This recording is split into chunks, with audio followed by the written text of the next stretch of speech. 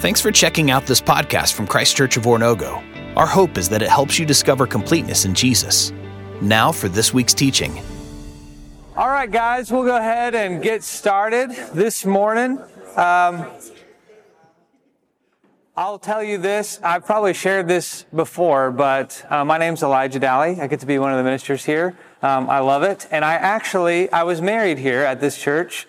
In 2014, I had just, I was almost graduated from college. I was graduating in May, got married in March. I had just started working at the church in January. And so there was just lots of new things happening. And in March, my wife and I got married here at the church. And, we did the typical thing. We're up on stage in the worship center, groomsmen, bridesmaids, audience, the witnesses came together to watch us exchange vows and rings and all those things. And we took the traditional vows that you've probably heard before. I, Elijah, take you, Macy, to be my wife, to have and to hold from this day forward, for better, for worse, for richer, for poorer, and in sickness and in health, to love and to cherish till death do us part. You've probably heard those vows before. Now, there's two reasons we took those vows. One is because I was not brave enough to write my own.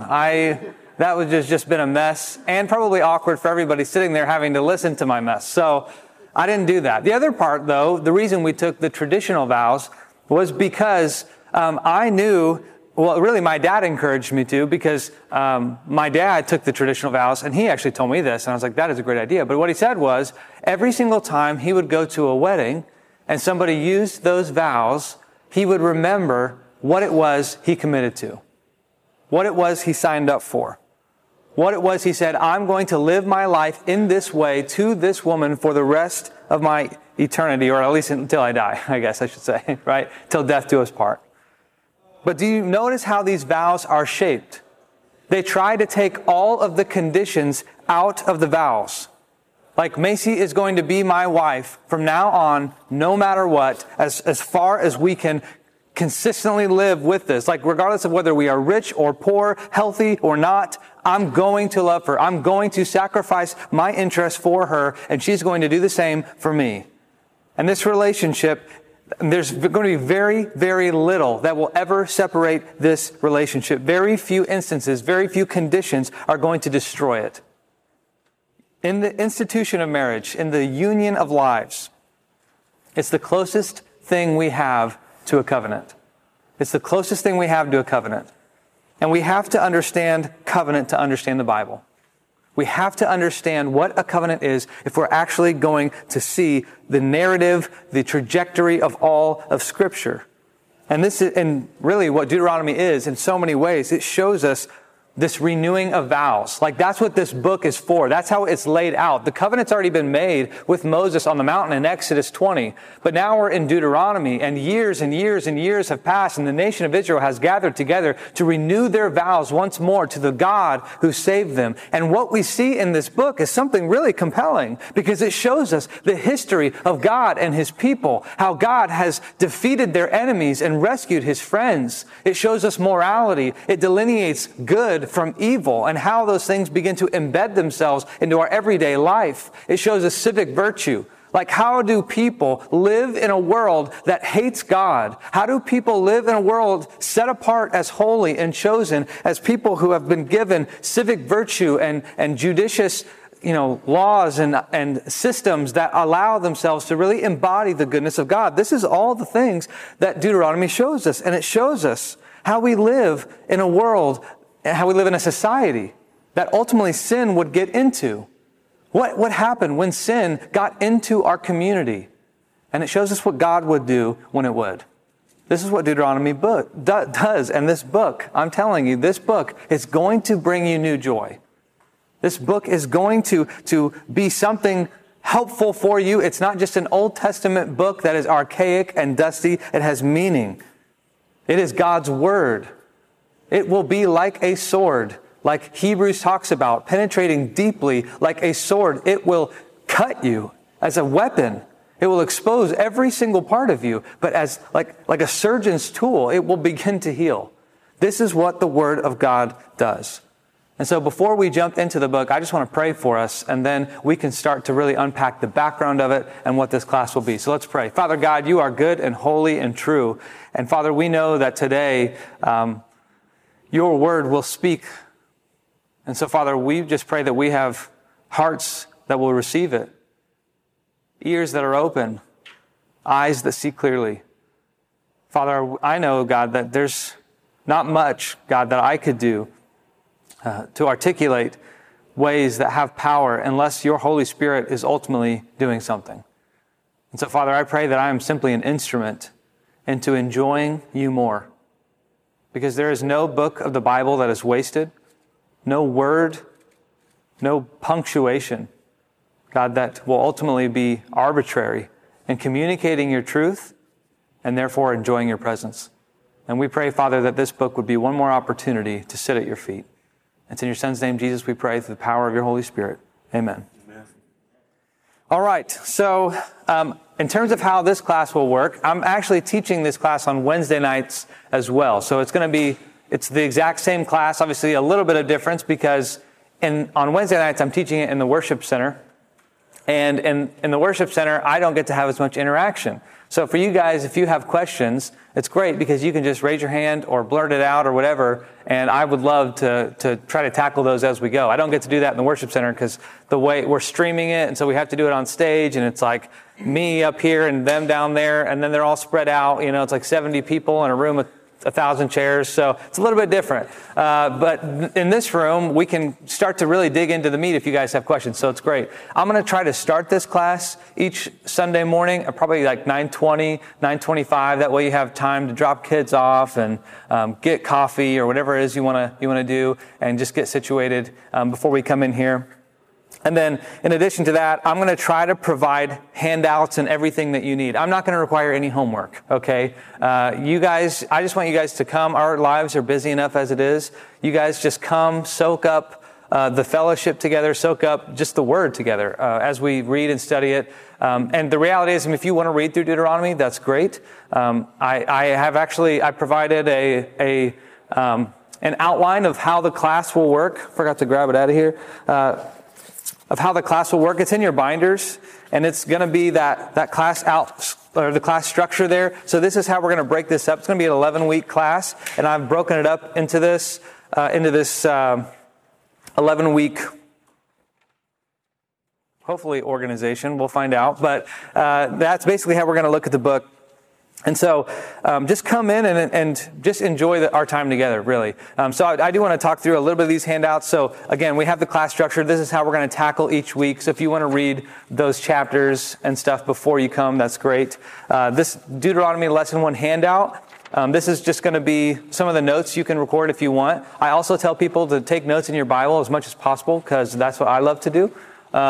So Deuteronomy background, that has just a bunch of space because that's just where I want you to put whatever comes into your head that you're like, that sounds interesting. I want to remember that. And then you can write that down, whether it's from reading it or me saying something that I don't even realize I'm saying. So, and then a covenant, I'll give you those blanks and stuff. And then I'll have parts where I have you consult these other things. You'll have a covenant outline and some maps, and we'll get there when you go. I always provide maps because I don't know why, but I just love them. I don't know why. I love maps. I love globes. I just like to look at them. I don't really know why that is, but I just do. So anyways, so here's what we're going to do. We're going to go ahead and just jump right in. So Deuteronomy, why in the heck are we studying this book? Well, obviously, it is part of the counsel of God. It's the Word of God. We believe there's power in every single part of the Word of God, even Deuteronomy. And I don't know how many people I've run into and I've talked to, and they're like, Deuteronomy, why? I think I'll try another class, just because it's a book that is boring. And that is my hope, is not only that I can help you understand the Word of God better, but I can hopefully do so in a way that is a little more invigorating than when it feels like you're sitting down and reading it and you're not always aware of the historical details. I'm going to do all that work for you. And then hopefully as it starts to come into, as you start to soak it all in, when you read the Bible, it'll just start to hopefully connect in places. Part of the reason we're studying this book, though, is because it matches with where we're going in our sermon series. So we're starting a new sermon series today called Liberated, and it's taking some of the ideas and themes within Exodus and then tracing them throughout the Bible. And so for these first 3 weeks, even, we're going to be in the book of Exodus. Mark will preach through that, and then we'll kind of move on from there into other aspects, into other parts of the Bible that echo some of those Exodus themes. So that's part of why we're doing Deuteronomy, is because obviously it has a lot of those echoes in it, in and of itself. The other thing, though, that I think people don't really realize is that Deuteronomy is one of the most important books in the Bible. Like, it really is. It's one of the most quoted books in the entire New Testament. We have 27 books in our New Testament, 27. It is quoted in 21 of them. That is a lot. So we need to know what this book says to understand why the heck all of the New Testament authors were quoting it so much. Also, it seems like it was Jesus' favorite book. And if it's Jesus' favorite book, it can be ours too, okay? He has quoted this book more than any other book. When we see the narratives about Jesus, he quotes Deuteronomy more than any other book. When he goes into the wilderness and he's fighting Satan, what does he quote? Deuteronomy. This is the book he quotes. It's an important book. Now, Deuteronomy is the 5th book in your Bible, and it's what people believe conclude what we see as the Torah, which is the law. Torah means law in Hebrew. And that's the first 5 books of your Bible: Genesis, Exodus, Leviticus, Numbers, Deuteronomy. It's also known as the Pentateuch. But when you read about the law, it's typically referring to these books. Sometimes it's referring to very specific parts of them, but most of the time it's referring to them as a unit, the Torah, the law. Especially in the New Testament, that's true. And this book concludes basically the law before it goes into a trajectory of history. It goes into Joshua, Judges, Ruth, all the Kings and Chronicles and all those different things. Now, Deuteronomy, the name literally means second law, second law. But in my research, I have found that they don't actually think that this is the best name for it. So there was this book so we have our English Bibles, right? Our English Bibles were translated from Hebrew and Greek manuscripts into English, okay? And some Aramaic thrown in there along the way at different points. But the point is, the Hebrew people, the nation of Israel, had a translation of the Hebrew Bible into Greek. As the world started to become Hellenized under Alexander the Great and onward, the whole world became this Greek empire, and so it started to learn Greek. And so the nation of Israel had the Hebrew Bible translated into Greek, and it's called the Septuagint. That's where the name Deuteronomy comes from, is when that was translated into the Septuagint. But a lot of people actually believe, in my research, that the original name for this book was Ele Hadabarim, which is Hebrew for these are the words. These are the words. And you'll notice when you look at chapter 1, verse 1, that that's exactly how this book starts. Now, just a little interesting fact. Really has nothing to do with the purpose of anything we're talking about, other than I thought it was interesting and I wanted to share it with you. So, why is Deuteronomy important? Here's the deal. Here is where I want to blow your mind, okay? I want to show you the best parts of what Deuteronomy does, but it's going to be a process, okay? You're going to have to come with me. I'm going to light the fuse, but the fuse is going to have to follow its path before it gets to the explosion. And so I need you to come with me. So here's the deal. How many of you have heard of foreshadow? Raise your hand if you've heard of that concept. It's a pretty common concept. It's used all over the place in literature and cinema. Any good story has foreshadowing. And so I always use Harry Potter as pretty much any example ever if you ever take a lesson with me, you know that I'm going to talk about Harry Potter and I'm going to talk about Tim Keller, because I love both of those things. So Harry Potter does this. And if you haven't read the movies or the books, I am going to spoil a small part of it, but it's been years. So get on the train, okay? So in the book of Harry Potter, there are these things called Horcruxes. And they actually become this really amazing part of the story later on in the book, as you begin to see how J.K. Rowling has connected this entire, meaningful, important part of the story throughout not just the end, but throughout the whole book. And it comes to fruition that all of these things, the only way to destroy the Dark Lord, this dark wizard, is by destroying all of the Horcruxes.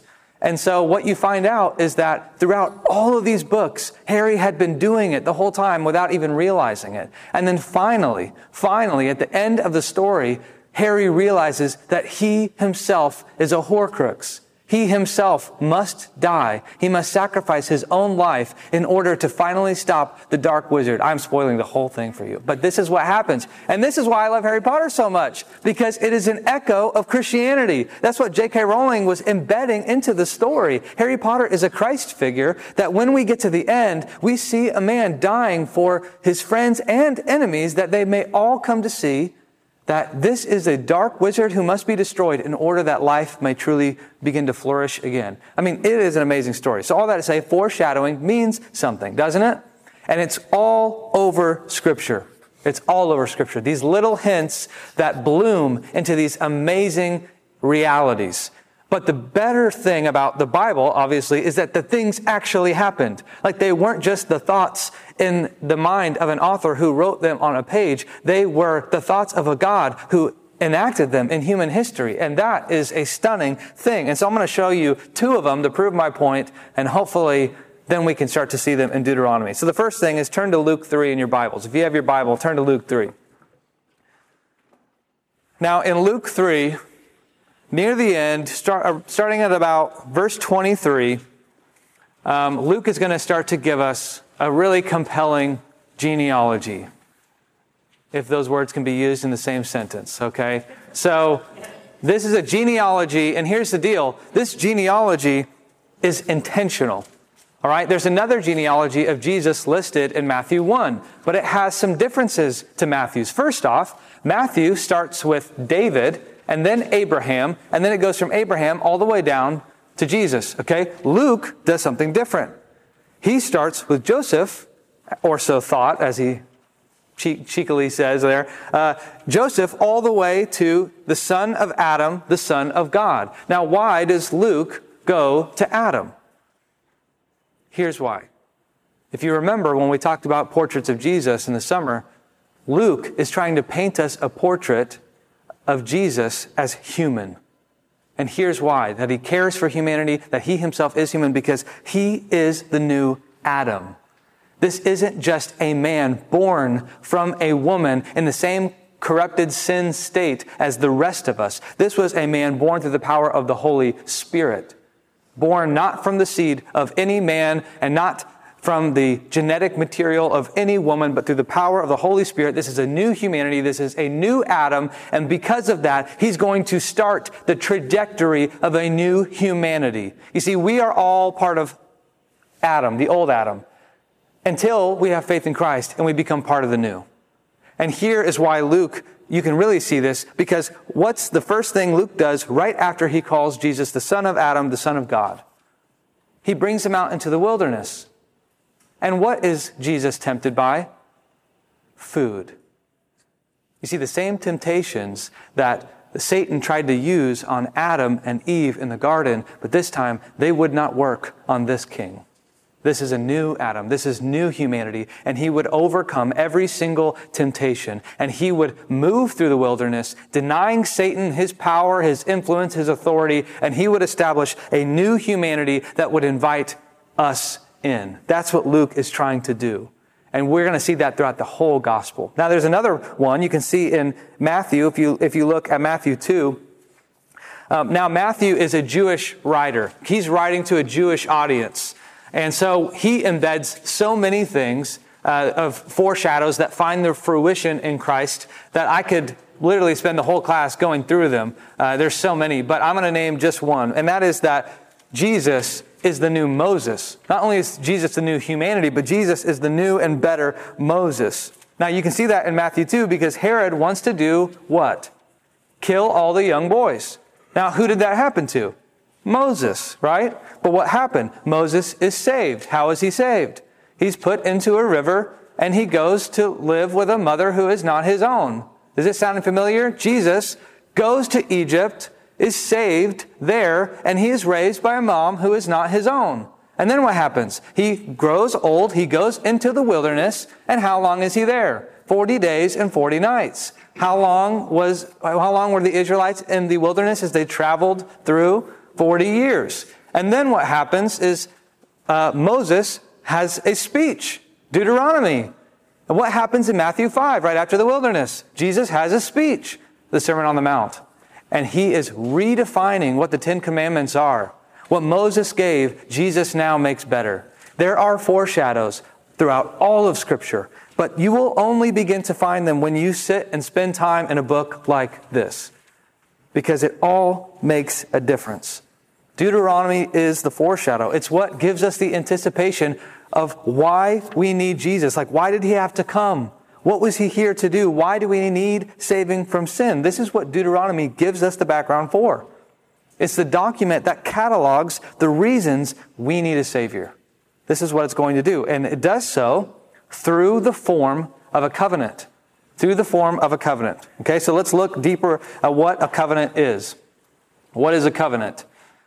This is my definition. So if it's got some holes, I'm really sorry. But I think it sums it up well. A covenant is the bond by which promises are made, conditions are understood, and relationship is secured.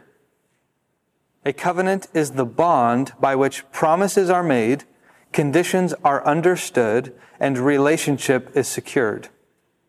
I'll say it one more time, just because I know people are writing it. A covenant is the bond by which promises are made, conditions are understood, and relationship is secured. Okay, so who makes the bond, right? Who is the bond between? Well, sometimes this bond can be between equal parties, like a husband and wife, or like David and Jonathan. They make a covenant as friends.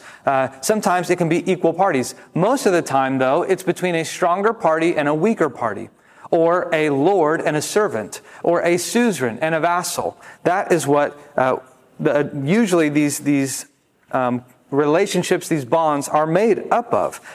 And why this would happen is because nations would go into battle, and a stronger one could come in and help the weaker, and then they would make a covenant securing all of these things, promises to each other, conditions that they would need to uphold to sustain the relationship, and ultimately, hopefully, securing the relationship by the depth of the commitment. And so the stronger would ultimately determine how that relationship actually outworked, what it actually began to look like. And this is what we see in the nation of Israel. Who is the covenant between?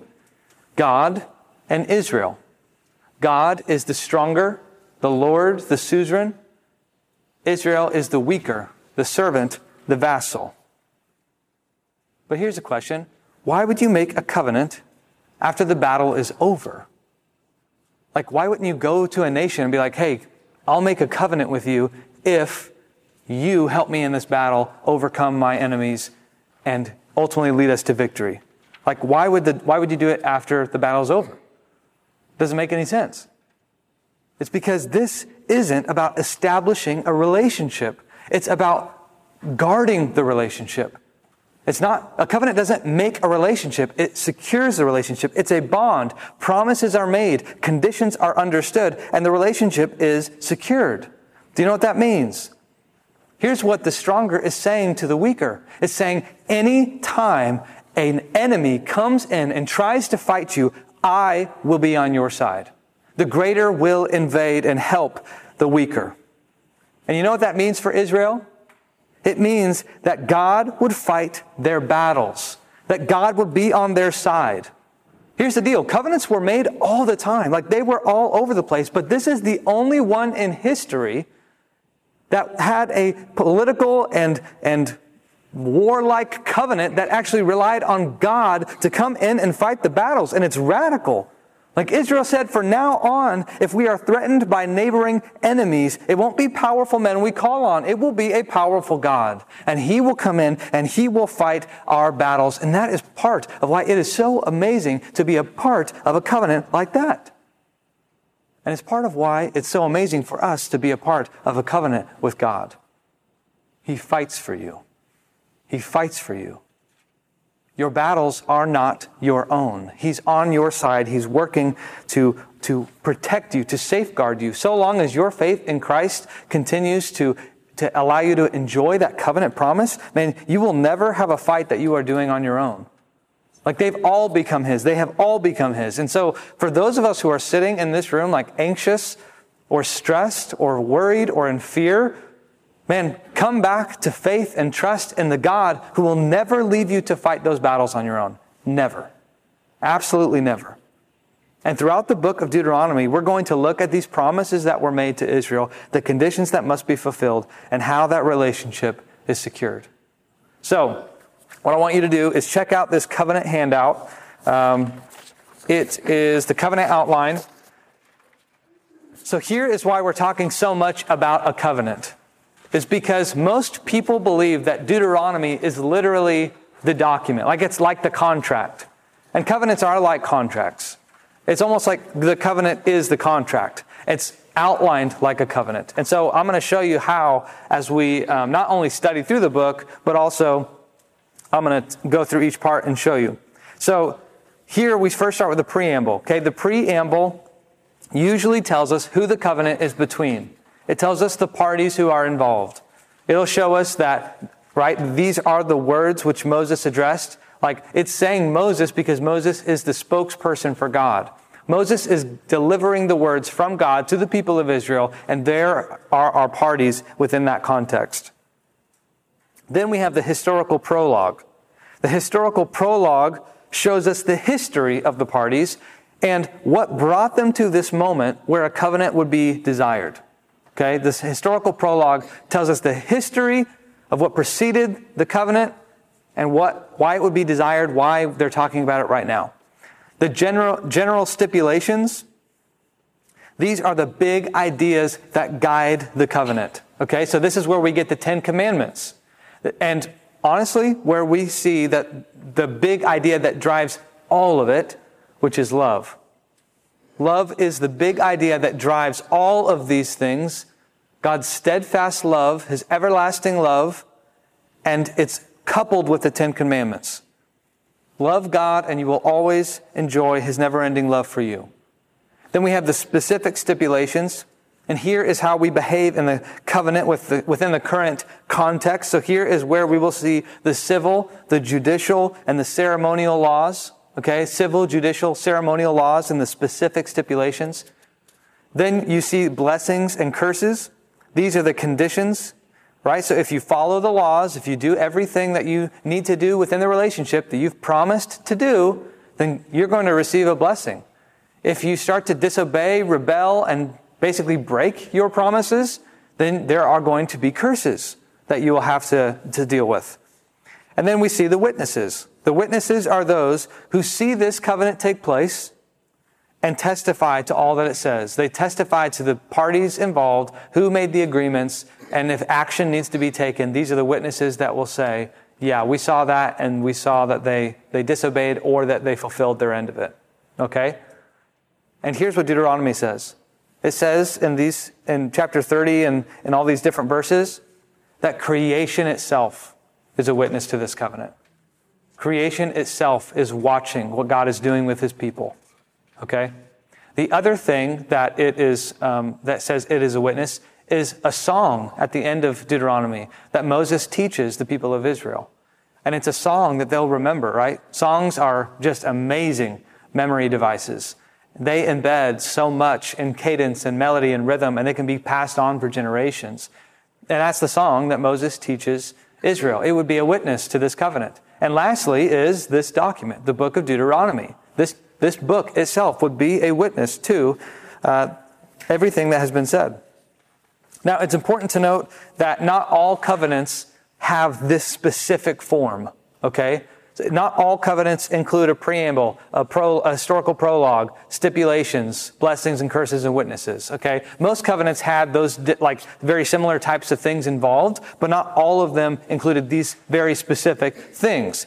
Like covenants are not originated in the Bible. Like they're used all over the ancient world. We have documents spanning thousands of years that show us different covenants that were made between different nations and how those things were utilized. And so what God's doing here is He's not creating a new idea. He's using an idea that was already familiar with the people that would have been entering into it so that they could understand how their role and relationship would function. So they didn't originate in the Bible.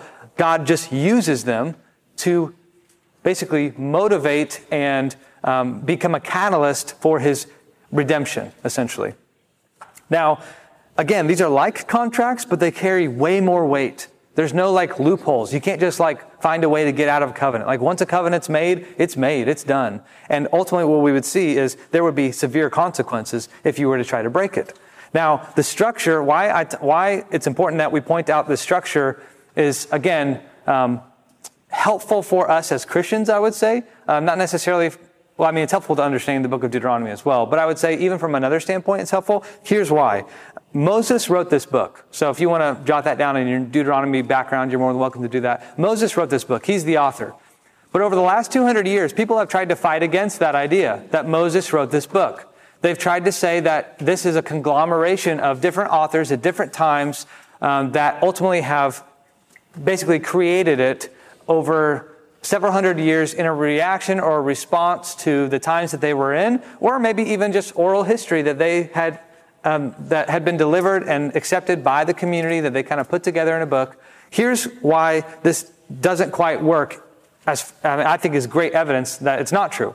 First off, this specific covenant reflects covenants that were made in the 1300 to 1200 BC area, okay, by Hittite nations at that time. So it is very similar to covenants that were made by Hittite nations at that time, okay? And it was made during the 1300, 1200 BC, exactly when Moses would have been alive. So this is a really helpful evidence for us. This is one of many evidences of historical, archaeological evidence that help confirm not only when this was written, who probably would have written it, but also its consistency over millennia, right? This has been preserved from the moment it was written to ultimately all the way up until today. Now, I will say this because I think it's helpful, especially as you read the books. You will notice, especially at times near the end, where there is another writer present, and it's probably Joshua, because Moses would die, and it even talks about like Moses died and this happened, and it's like, well, he couldn't be writing it if he died, right? So Joshua added these kind of transitional periods into what would ultimately be the trajectory of where the Israelites would go. You guys have any questions about that? You guys have any questions in general? I've been talking, so I have answered them all. Great. All right, well, good. So anyways, these are really important parts. But covenants were all over the place, and the fact that this one reflects those at that specific time period, it's good, helpful evidence for us that that's when it was probably written. So the other thing, though, is that there are many covenants in the Bible. Like, this isn't the only one. There are several covenants. Do you guys know any of them off the top of your head? What's that? The Noahic covenant. Yes, the Noahic covenant. So that happens in Genesis 9, right? So I want you guys to check that out. So Genesis 9, if you remember, Noah, basically the whole world had descended into chaos and corruption, and people's hearts were evil. They just had been warped by sin in so many ways. And so God decided to wipe the earth clean from sin. And this is what he says after he has chosen Noah and his family to get on the ark. And how long does it rain for? You guys remember? 40 days and 40 nights. You see the foreshadows. They're everywhere. They're all connected. Numbers, events, characters. There's always a fulfillment in Christ. But this is what God says to Noah after the flood has receded and the waters go down. He says in verse 8, in chapter 9, verse 8, "Then God said to Noah and to his sons with him, I now establish my covenant with you and with your descendants after you and with every living creature." This is with every single person, every single part of nature that was with you.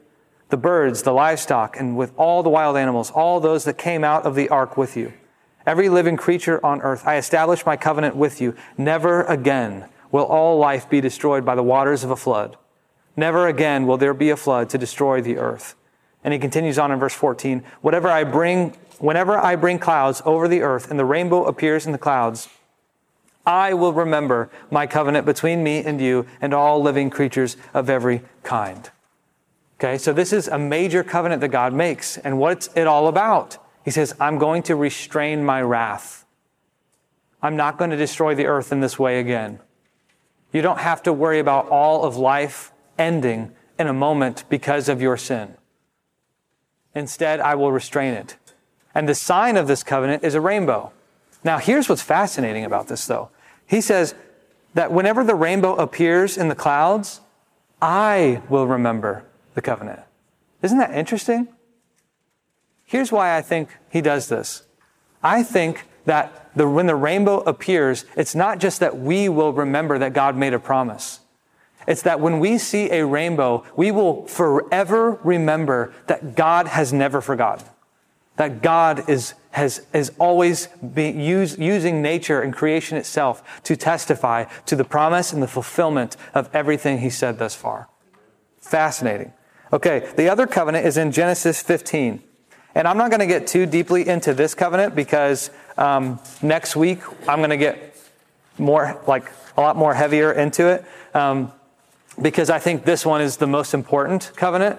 This is the one that Scripture references more than any of the others, and especially Galatians. If you read through Galatians, you'll see all the tie-in from there. But this is the covenant with Abraham, right? Abraham has a covenant, and it says the word of the Lord came to him because ultimately Abraham was freaking out. Like God had made all these promises to him about blessings and offspring, and he's like, I don't have any offspring. Like all of my stuff's going to go to Eleazar, my servant, and I don't know, like all your promises, what's going to happen? And this is what God says. It says, then the word of the Lord came to him.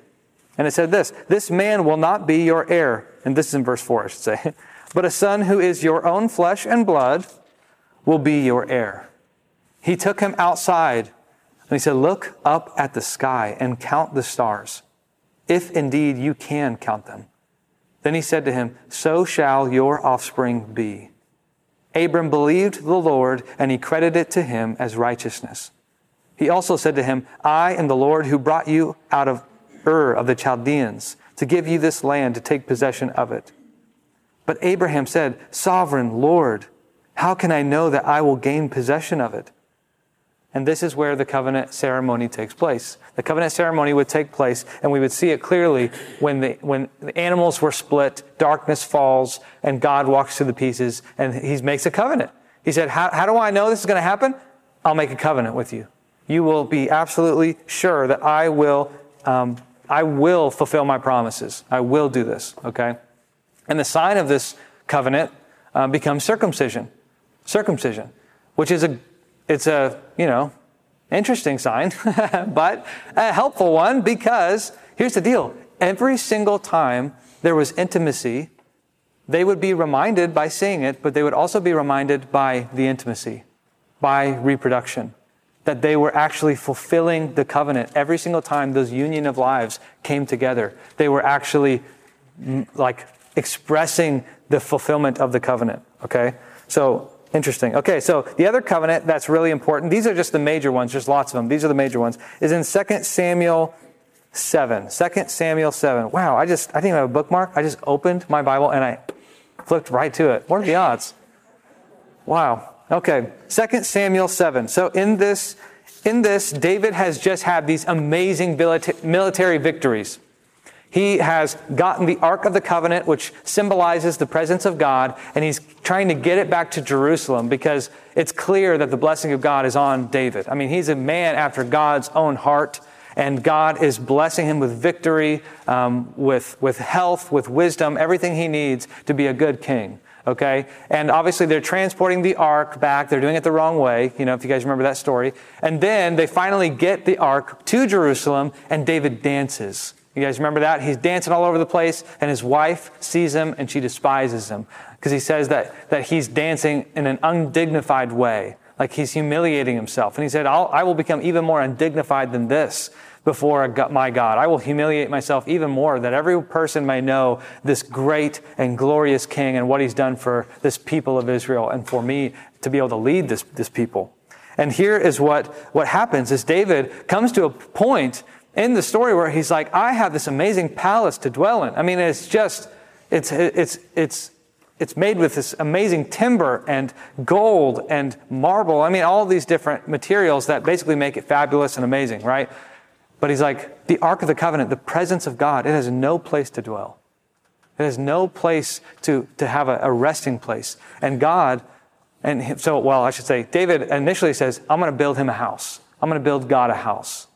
And he asked Nathan the prophet. Nathan at first is like, yeah, do it. Like, I think you should. But then God speaks. And he said, David, man, I see your heart. I see that you are a man after me. I love you for wanting to do this for me, but you won't be doing that. You won't be. I've never had a place to dwell in thus far so that I could lead you to where I needed you guys to go, and you don't need to build me a house. However, this is what he says.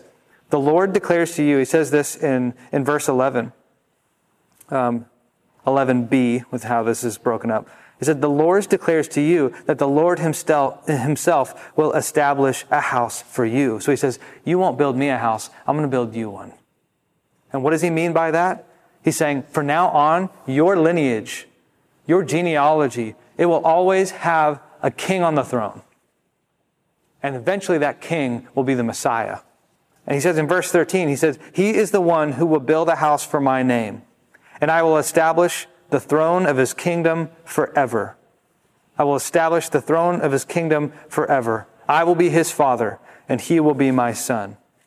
Now, it has there underneath, when he does wrong, I will punish him with a rod wielded by men, with floggings inflicted by human hands. But my love will never be taken away from him as I took it away from Saul. So at one level, this covenant is saying, now, we know Solomon is going to build the temple. At one level, this covenant is saying Solomon's going to build a house for the resting place of God in terms of like the Ark of the Covenant and all the things that would go into that. And we also see that there are conditions, like when he does wrong, I'm going to punish him, right? But it says, but my love will never be taken away from him as I took it away from Saul. And so as generations would carry on, despite the fact that these kings would do bad things, and they would, we would see that pretty clearly through Kings and Chronicles, it would ultimately end in Jesus. Jesus would be the fulfillment of the king. And Jesus would build a new house, wouldn't he? You see, sometimes I think when we see a story like this and David's like, man, I want to build a house for God. Like, what a heart after God that he would want to create that for God, you know? And we read stuff like that, we're like, man, I want to have a passion like that. But the truth is, like, God is actually inviting us to do this very thing. Like, Jesus has created a house because every single person becomes a dwelling place for the presence of God. And the way that we build a house today is not by sticks and stones. It's by renovating the wickedness out of our hearts, the sin, corruptedness, getting it away and making a house beautiful for God. But more than that, it's extending it to every person who hasn't received the presence of God themselves. We can build a house for God in an amazing way because Jesus has already started the foundation. He's the cornerstone of the whole thing. And that house can just get bigger and better and enjoyable as more and more people experience the presence of God. And he says this, who am I, sovereign Lord? And what is my family that you have brought me this far? I mean, he gets it. He gets it. Okay, the last major covenant is the Mosaic covenant. The Mosaic covenant. Oh, and I didn't say this. We don't know of a sign for the Davidic covenant. It doesn't ever tell us that there's a sign for it. So we're not sure exactly what that sign was or if there was one. There usually is one for a covenant, but it doesn't tell us what it is. The Mosaic covenant is what we see throughout Exodus, Leviticus, Numbers, and Deuteronomy.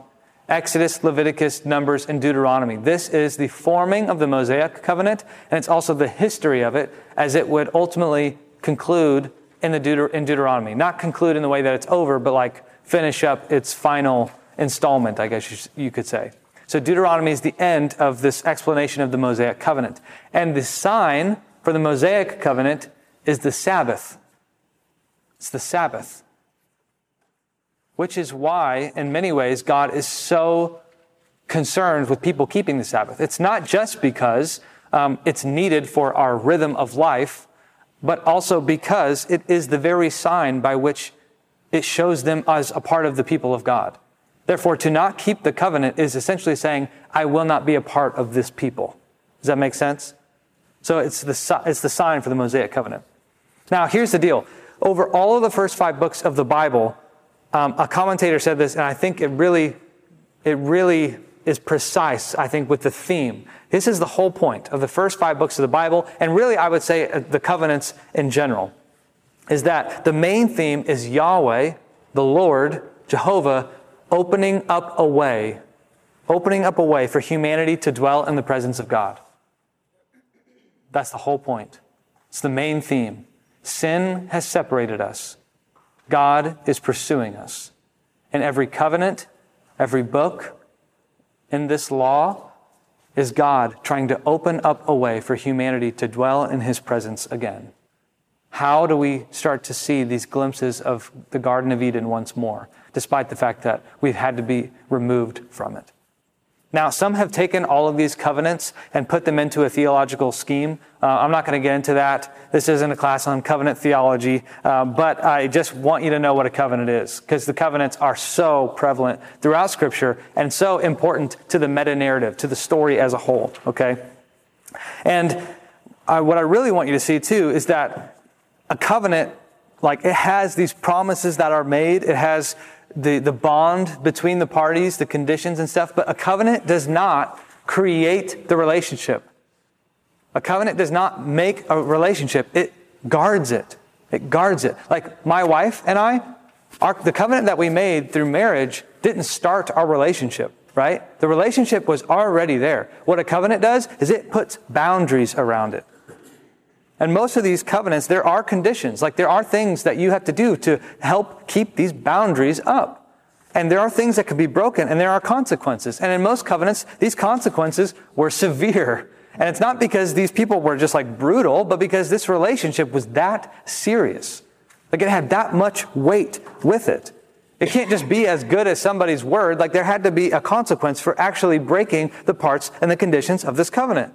And so what most parties would do is they'd have a ceremony very similar to what we see in Genesis between God and Abraham. What happens? They take these animals, they split them in two, which is, nasty, grotesque, bloody. Then they would separate them, create an aisle, and then both parties would walk down the aisle of these ripped apart animals. And in doing so, what they were saying is, I'm making these promises to you. If I don't uphold them, I deserve to be ripped apart, to be killed. Both parties had made promises, and these were the conditions, and they were saying, if I don't uphold my end, I deserve to die. I deserve to die. And this is the point of why covenants are so meaningful. So, let me explain. I have a friend, he was telling me a story of his when he was a little boy, and he was poor. And he grew up, I think it was in Peru, and he grew up and he, his father was just not a nice guy. Like his dad just wasn't a nice guy. And regardless of that, he loved him. Like he was a little boy, and regardless of, the way that his dad may have treated him, he just wanted his love, and he still was an influence in his life. And he was telling me that one time, he'll never forget, his dad was like, hey, I'm going to pick you up after school at this spot. I just need you to come to this spot. And after school, I'm going to come get you, and we're going to do all these things. I'm going to take you here. I'm going to take you there. We're going to do all these things. And so obviously, he was just so excited about this. Like his dad had never done something like this before. And so after school, he goes to the spot and he waits for his dad, and his dad never comes. And what he told me was actually that this was the last time he ever saw his dad, because his dad walked out on their family. He never saw him again. Now, this story has a good ending, but you have to come to Advent to hear it. So that's my small commercial. An amazing story of God's intervention in his life in a way that brought him hope. But here's the deal. All of us, at some level or another, come to this place, this insecurity, where we start to question, does God really love me? Will God really keep his promises? Will he really do what he says he's going to do? Because I'm worrying, I'm stressing, I'm distracted, I'm anxious, and we just begin to question, can God really do what he says he's going to do? And this is what a covenant does. It gives you the assurance that God will never, ever do that to you. Ever. This is what a covenant does. It doesn't establish a relationship, it guards it.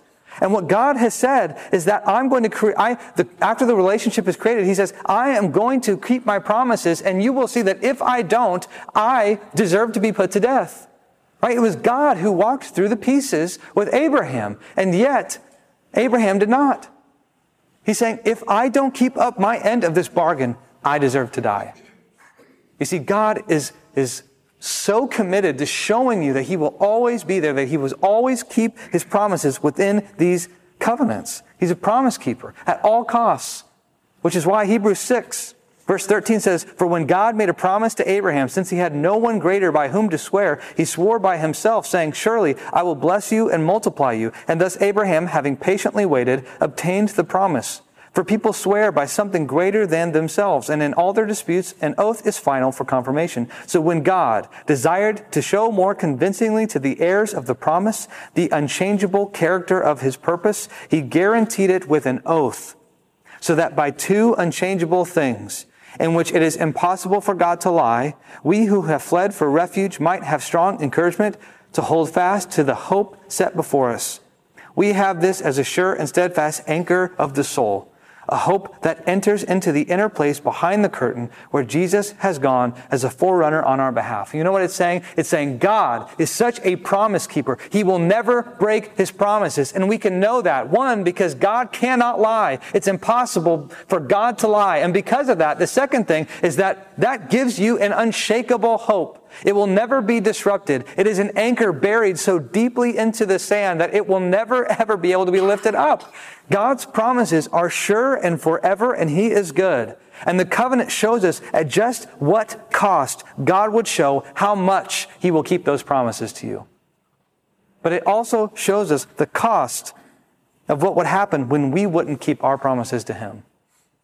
And that cost, those burdens, those curses would be lifted on Christ himself. He would become a curse for us, inheriting all of the wrath, all of the curses of these covenant promises that we failed to fulfill. And yet, even though God was faithful, he continues to allow that faithfulness to overrun our unfaithfulness. This is how good God is. And so, for us in this room, what covenants help us know and enjoy is that you are never too far gone. Like you have never stepped over the line so much that God's faithfulness can't cover you. That's what a covenant does. It gives us assurance. And Deuteronomy is the formal document. It's this formal document of a covenant that's spelling all of these things out. I'm going to jump into the preamble of this covenant quickly. We have just about 10 minutes left. You know what? No, I'm not going to do it. I'm going to wait. I'm going to wait to do it next week because we only have 10 minutes left, and I want to make sure if you guys have questions, I can do that.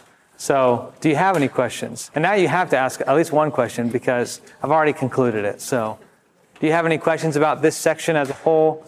Any questions about Deuteronomy or anything like that?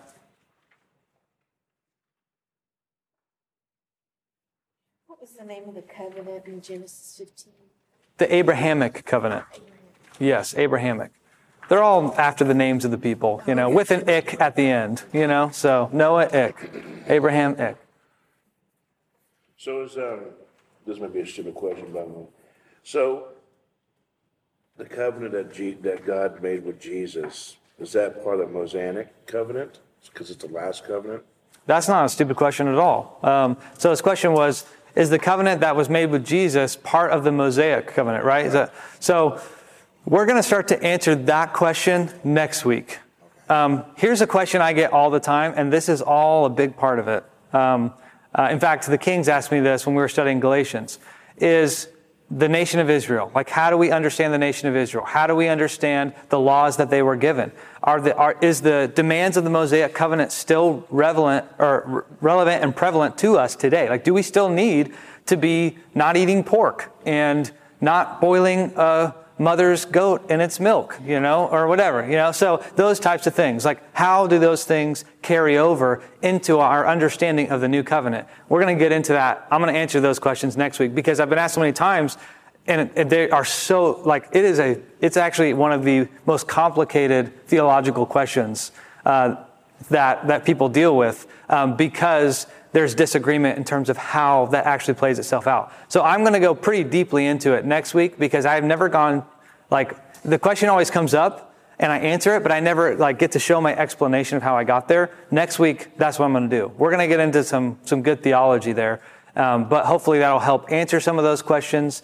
And and here's the deal. Here's what I'll always say is, There's going to be people who disagree with me in terms of like where I land on different stuff, and that's absolutely okay. I'm going to show you how I got to my understanding, and that isn't to say get on the train with me or, you're not getting on at all. That is just simply to say, here's my understanding of what Scripture says. But at the end of the day, so long as we believe Jesus is our Lord and Savior and we're becoming more like Him every single day, that is what absolutely matters. And so I think that, what I'm going to explain makes the best case, makes the most sense of the biblical narrative and stories, but it doesn't mean that I am absolutely right and everyone's absolutely wrong. There's definitely room for interpretation on those issues. But a great question, and one we'll address next week. So, yeah. Any other questions? Comments allowed. Yeah, absolutely. Comments are always allowed. I have a small comment.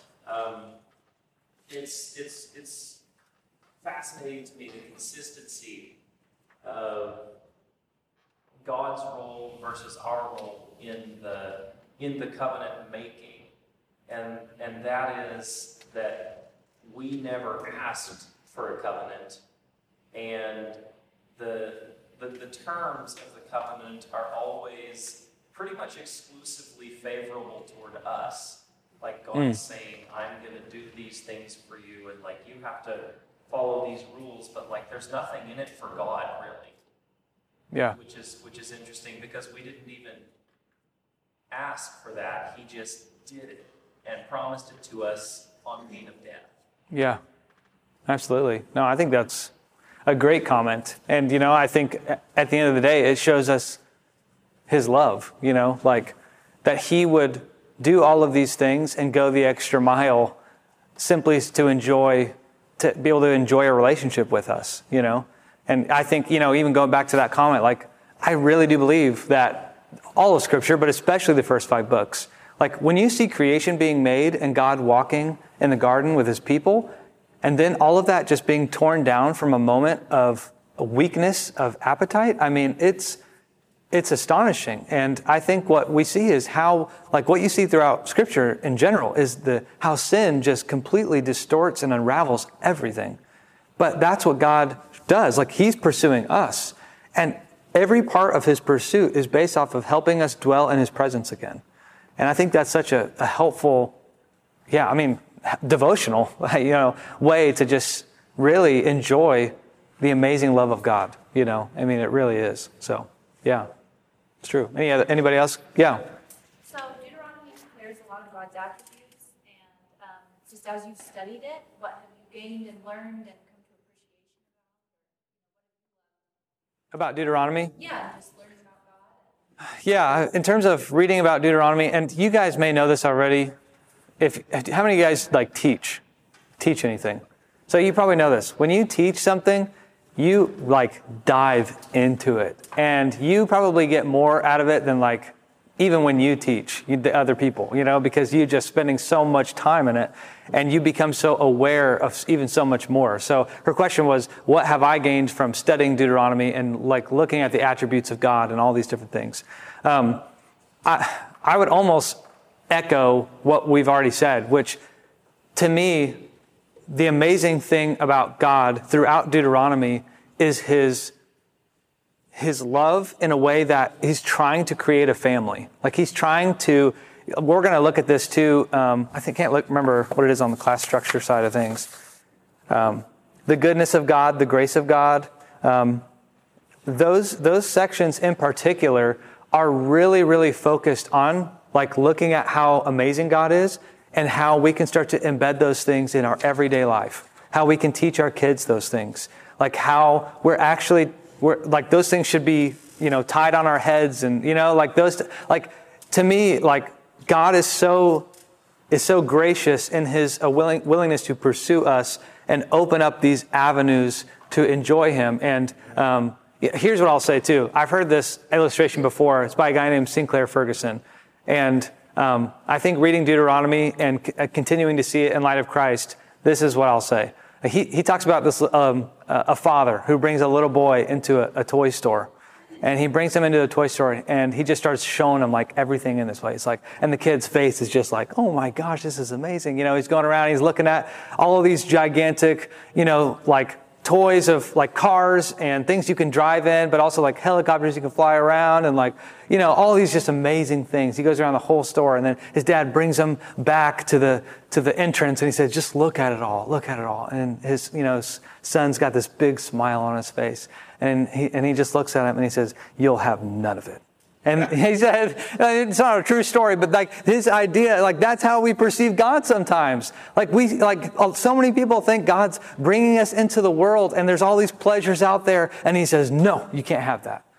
And what Deuteronomy is saying is, no, God brings us in. He says, I want to give you all of this, but in the way that you most need it and will most enjoy it. And if you try to guzzle down, you know, 100 Skittles all at once, that's not going to be good for you. Like, that's not going to be good for you. And that's what Deuteronomy says. It's like, it's basing itself all on the love of God. And then all of the civil and the judicial and these ceremonial laws are made to help us, like, be protected from the very things that will destroy us. Like the poisons that we so easily consume because we think that the instant moments of pleasure are going to satisfy us for eternity, and then they don't. And so God over and over again says, I want to give you the pleasures that you're seeking, but in the right ways. Like, you want sex, but it's best in marriage. You know, you want relationships, but it's best when it's under the lordship of Christ, and it's not tearing one another down or gossiping or all these things. You know, you want to be able to have, you know, being well off, or not well off, but like just not struggling, right? Being able to have a meal on your table and do all these nice things.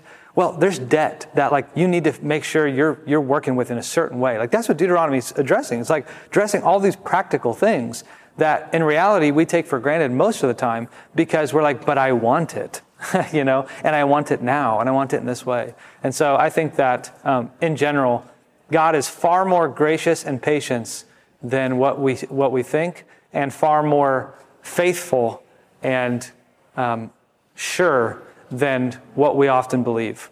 And I think that's why we get into places where we have anxiety or stress or worry, because we're being bombarded by so many things. And God keeps saying, but just come sit with me, and you'll find that those things aren't as worrisome as you might have thought, you know. So, okay, it is 10:23, so I'm going to pray for you, and then I'll let you guys go. Father God, you are holy and good and true, and we just pray that you continue to guide our lives. We pray that each week that we gather together in this place, it would just become a little microcosm of your church, God, as we share life together, as we share what we're learning, and Father, ultimately as we sit in your presence. And God, we pray that it would be actively at work. We are in need of your grace, and we are in need of reminders of who it is we trust in, God. And so, Father, we just pray that you would continue to make that evident in our lives. God, I pray for this day, for people who have gone to church already, that it continues to move out into their everyday life. It wouldn't just become compartmentalized or secluded to a moment on a Sunday. And for those of us who have yet to worship, God, I pray that it would be an outpouring of praise, that we would abandon ourselves and we would become like David, undignified in our worship of you. And in a way, God, that wants to build a home that not just starts in our hearts, but extends to those who don't have you in theirs. And God, I pray that in all things, you are King, you are Lord, you are Savior, and we are your servants because you are kind. And it's in your Son's name, Jesus, we pray through the power of your Holy Spirit. Amen.